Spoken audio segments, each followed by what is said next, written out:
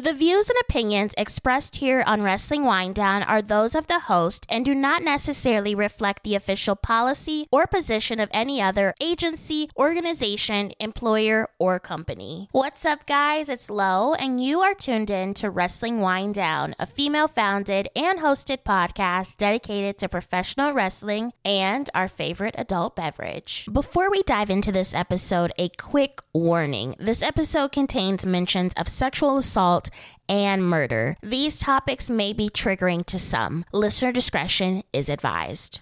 On this episode, I am joined by Jimanekia Eborn. Jimanekia, also known as the Trauma Queen, is a sex educator as well as a trauma specialist. She is also a part of the mental health department within AEW. Jimanekia is spilling the wine on her longtime love of professional wrestling, including what drew her into the sport, what promotions and wrestlers keep her interested, and what it means to her to be able to provide support in a sport that she loves. Jimanekia will also be sharing how she got started in trauma and sex education, why this work is so important, her company Tending the Garden's latest endeavor, and what advice she would give to those looking to enter the trauma and or sex education field. So grab your favorite glass of bubbly. We're going in for the 3 count.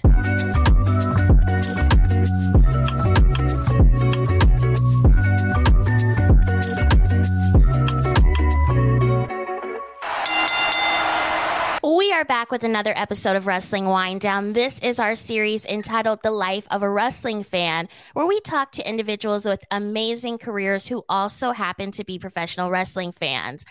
I am joined by someone that I met in person for the first time. She was the first person I saw when I walked into the room at Wally Mania, and I was like, thank God. Thank God. Among the chaos that could happen, I'm so honored to be joined by Jimanekia Eborn. She is so amazing and has so much going on. I don't know how you keep up, but you're going to tell us. Welcome to the show. How do I? Thank you. I'm super excited. This is my first wrestling podcast.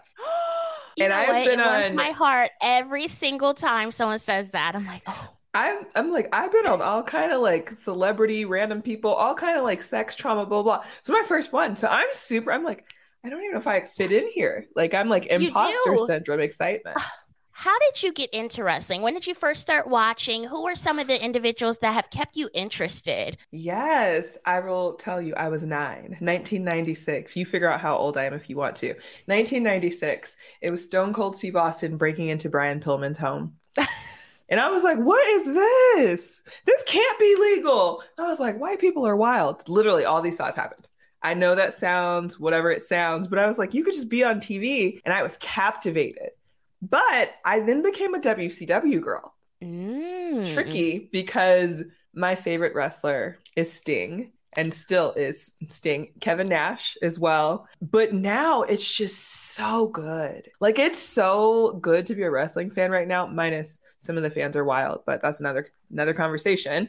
But there's so many different types of wrestling styles. I am a GCW extreme girl, but I love the high flying of like luchadors and AEW. And just like, I like to take my friends who have nothing to do with wrestling, but I will take hot women to wrestling. 1, but also 2, when they get it. Like, I'm always like, I catch them on video and they go, oh, it's like dancing. Okay. Okay, I'm in. And like to see them get it and they're like, okay, I see why you do this. Bring me back. And I'm like, okay. Do they get creeped out by the blood at GCW, or are they kind of just like, I'm going to roll with it? I did pre-warn. Okay. One of them did get blood on their shoes and she was like, oh my God, souvenir. And I was like, well, it varies. They're like, I don't want it to touch me, but like, wow. Who are some of your favorite wrestlers to watch then when you first start watching versus now? I think back then I was just like open to anything. I'd never loved the women degradation. Didn't love that ever. Still present day. Don't do it. What do I love now? I still love high flying, right? Because I will never do that. Absolutely will not. I think Jade is amazing. Let's just physique, the outfits, the presentation, it's together. I think a Ricky Starks is together. I've seen the shirts. I see you together, right? Like full thing. But also, listen, and I hate to say it, but like an MJF is needed. Like so good that like you hate him, to a Dominic Mysterio when you're like, what are we doing here? But I love that because he's doing his job, to a Rhea Ripley and a Bianca Belair, honey, Yes. I need, right? Like need.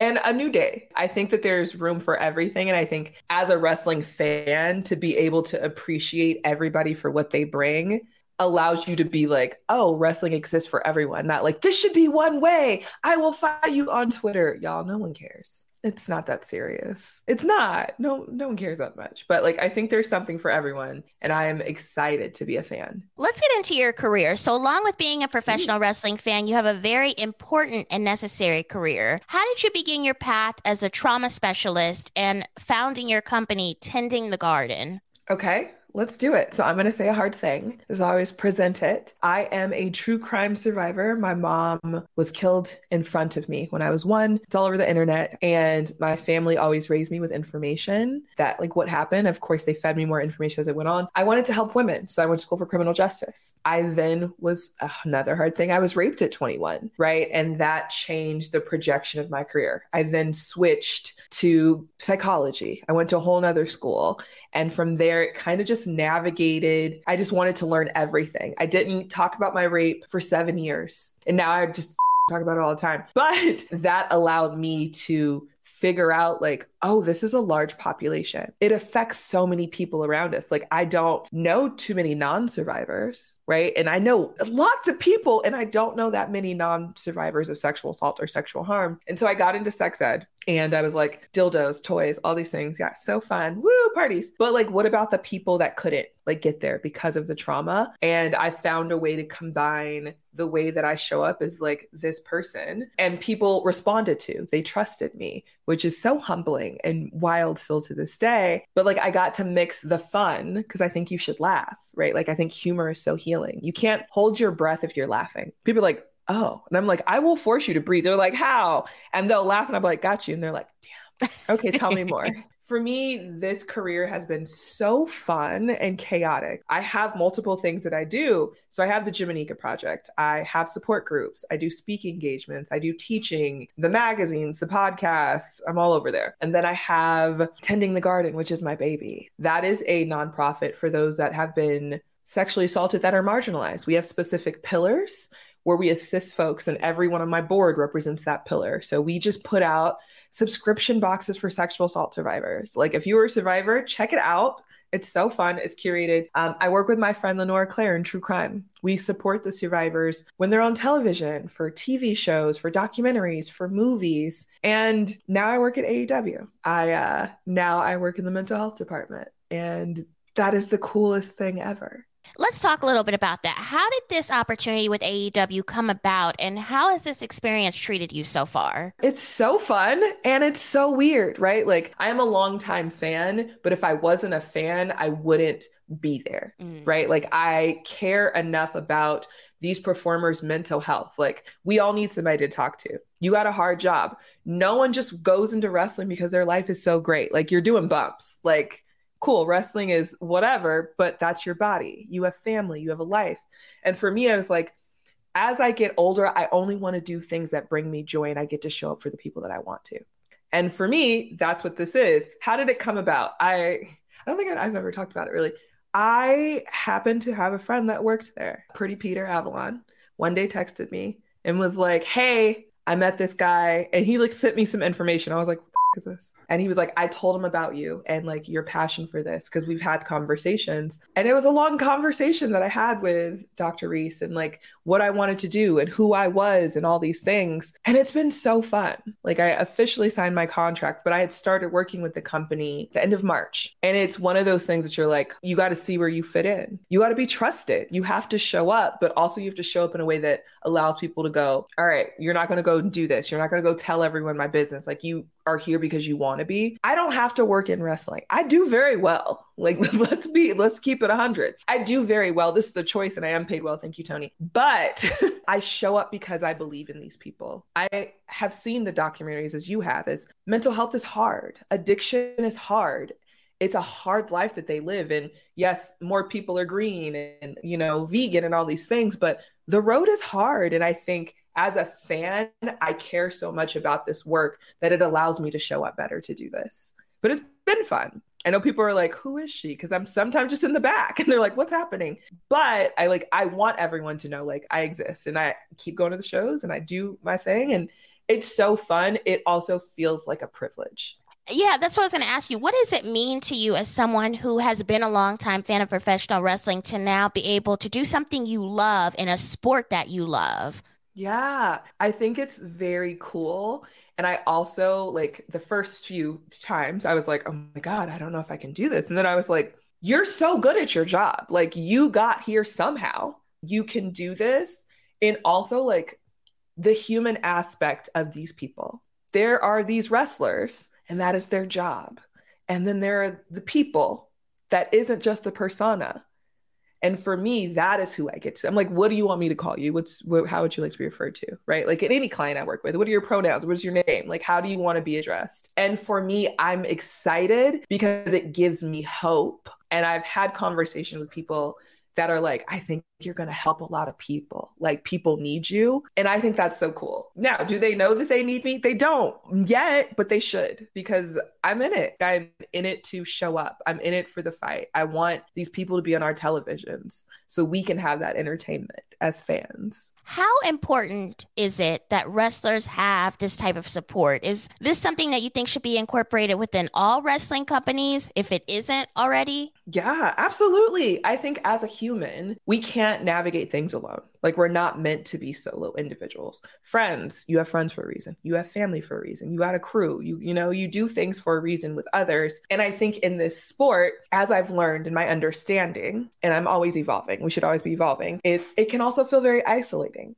It's a competition sometimes to get spots, right? It's a competition to get TV time. It's a competition to make it into certain companies. And that's a lot of brain work, right? Like, I think what we forget is, again, these are humans that have families at home, that have animals and have other jobs. And like, they're living their lives. And then they have this part. And we all know that Twitter is a whole extra chaotic thing that can affect them. Choice or no choice. Looking at body, we know there's body guys. Like, even the idea of body guys, like that is a thing. Like I don't think that we focus on and talk about enough is like the stress and the pressure of this job, how you have to show up. Yes, I think it's super important because they have regular life and then they got this extra life. That's two lives they might have to manage. I'd be struggling sometimes with one. So I wish companies did it, right? Like I wrote an article in 2021, which low-key is everything I'm doing now. I was like, look at me manifesting. It's the idea of, don't you want these individuals that make you money to be healthy? Don't you want them whole to be able to show up, to fly through the air like a Dante Martin? Don't you want like that? They got to be healthy. And healthy isn't just external. It is internal, right? Like your brain is your biggest organ. It's your biggest sex organ. It's your thought process. It's everything. So if you want someone to be able to remember all the moves, you want people to be able to remember their words and feel good about what they do, you can see the difference when someone is confident and when they're not. As a fan, you'd be like, as an adult fan, as a child, maybe not, but as an adult fan, you'd be like, ooh, that was, oh, you okay? But it's different, right? Like, right. It is a lot to just exist and then have this. So yes, to answer that longly, I do hope and wish that mental health support was available for free, right? Like they can have as many sessions as they want with me for free. That's cool. You recently launched your grounding box, which you mentioned a little bit earlier, for sexual assault survivors with your company, Tending the Garden. This is something that I have never seen before, but it's definitely necessary for those who are survivors. Tell me a little bit about the process of formulating this idea, choosing what items go into the box, the preparation of the boxes, and then promotion and marketing on social media. Yeah. I'm always one of those people that's like, someone else is going to do it. So I don't really have time to do it. And then they don't. And then I'm like, fine, I'll do it. So I have seen so many subscription services. Like there's a subscription service for everything. Mm-hmm. But what about, again, most of us are survivors. Like, why isn't there something for us? Like specifically that speaks to where you've been and where you want to go. You might be at different levels, but I chose to start with this grounding box. One, because I think that's really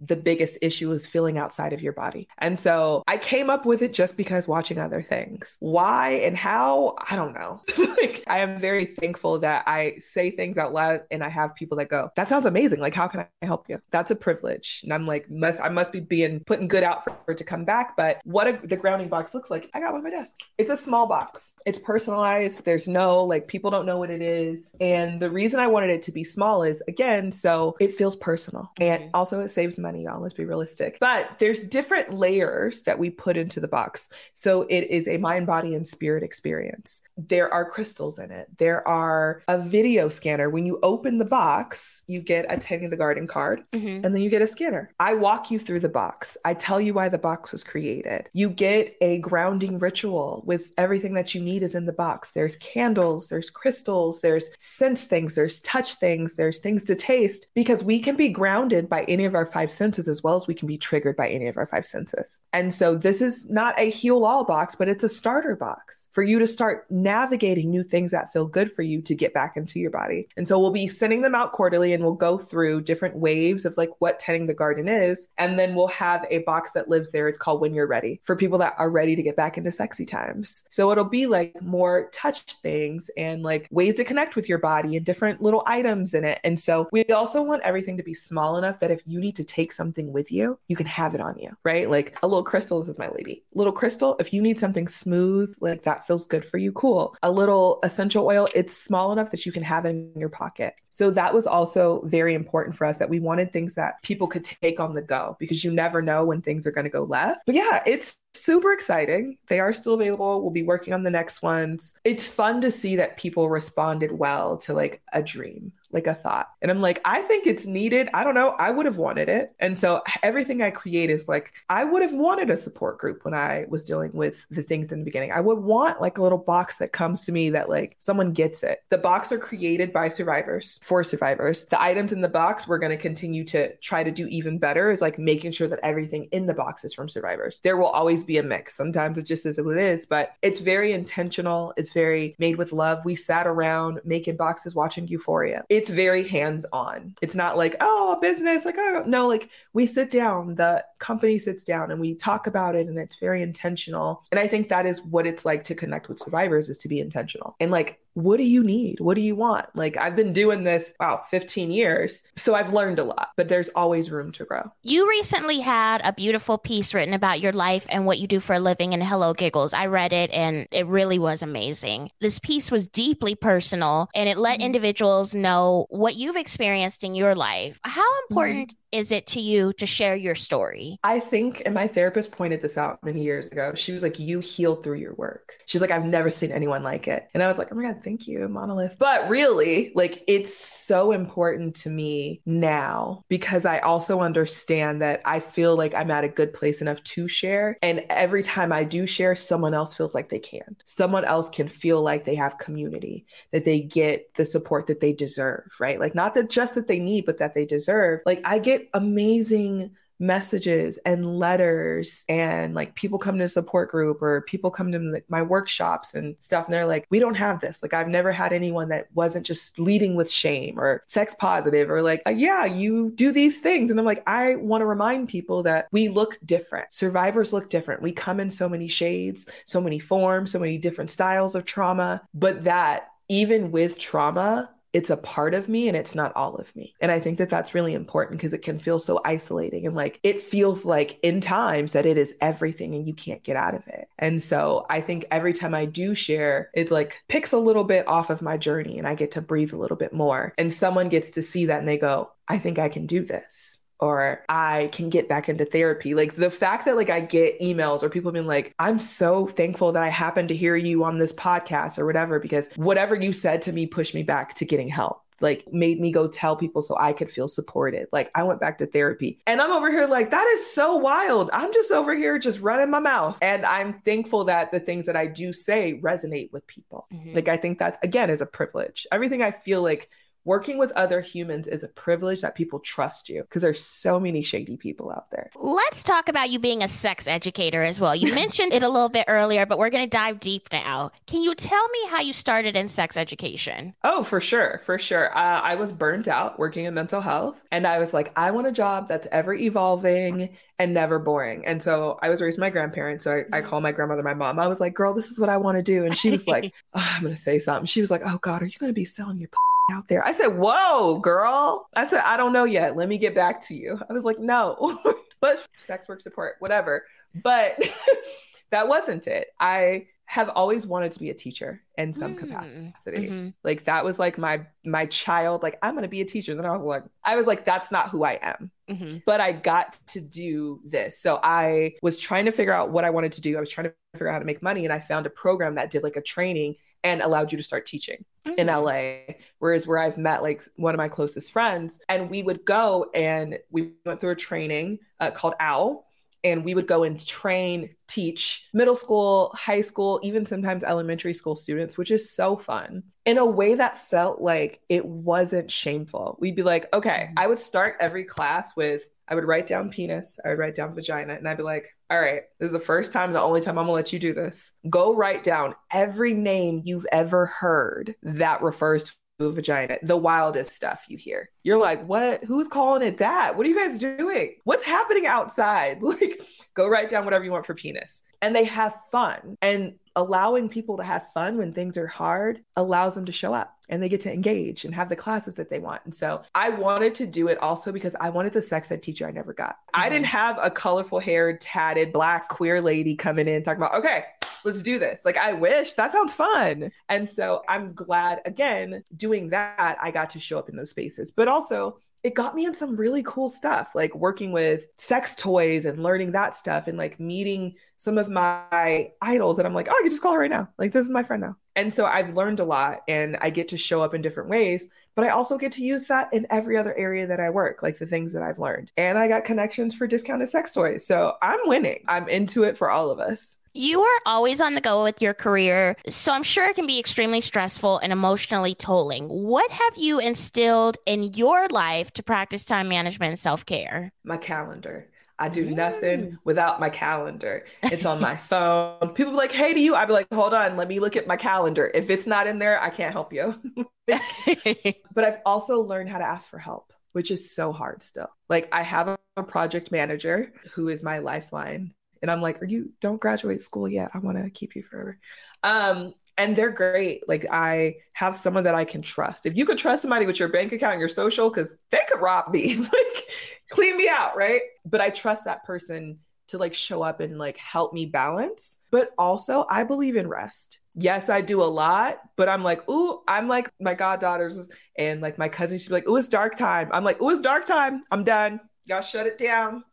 Like, I believe in rest. I believe in massages. I believe in a bath. Like, I believe in doing something that allows for a transition of the day. And I also believe that I'm allowed those things. I find that a lot of us don't feel like we're allowed it and we have to be reminded. I'm like, no, I'm owed this actually. I have done a lot. I am owed to sit on this couch and watch Love Island UK. Like, I'm allowed to be in these people's business because they put it on TV, right? Like, we have to give ourselves that permission sometimes when we're doing so much because we love it, right? Like, I hope that we all get to eventually do the things we love and not just the things that we have to do to survive. Everyone doesn't get to like wake up and be like, oh, I'm going to have a client. I'm running a support group. I'm going to do a podcast. I'm going to dinner at my friend's house. Like, that's just my day. That's so fun to me. And even when I get overwhelmed, I'm like, okay, really? You're doing 3 podcasts a day? Like, shut up. Like, you're fine. Being able to be honest with myself and be like, take a breath. It's not that bad. That I've learned that for me. That is how I manage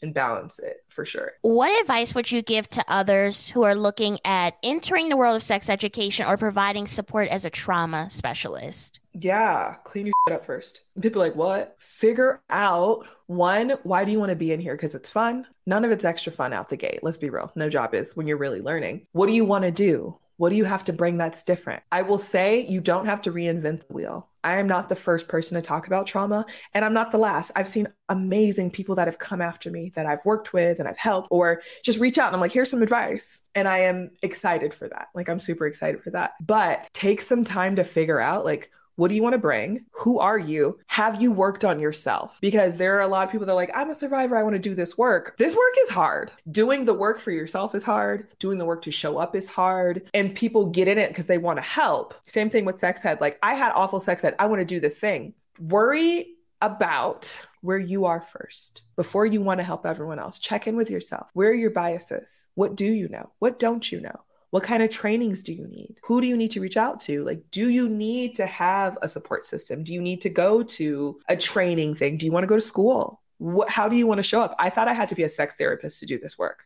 I did go to school to be a therapist. I went to school for marriage and family therapy. I also went to school for alternative medicine and health psychology, like, because that's what I needed to do this work. So figure out what you need, not what everyone else is doing. Like, people be like, I want to be just like you. And I'm like, you don't even know who I am. Just because you see me on the internet and you see me on Instagram and Twitter, you know parts that I've allowed you to know. And I think there's the normalization of, we're on the internet. People might be like, oh my God, I know Lo. You'd be like, no, you don't. You had heard me. Like, maybe you waved at me. And I think we should normalize that. Like, you see the things and you like the things that you see. Mm-hmm. Have a conversation with these people. Also, if you want to get into the work, find out who's doing the thing that you want to do and talk to them. Maybe they have sessions that you can book with them, like a support system or like a mentor, or just like you can pick their brain for a coin or something, right? Like, but find those people and let them support you. Because there's people that'll come and I'm like, you don't want to do this. You don't want to do this. Try this out. And I'll be honest with you. Like, you want to know how much money I'll make? I'll tell you. How did I get here? I'll tell you. I'll tell you where I started.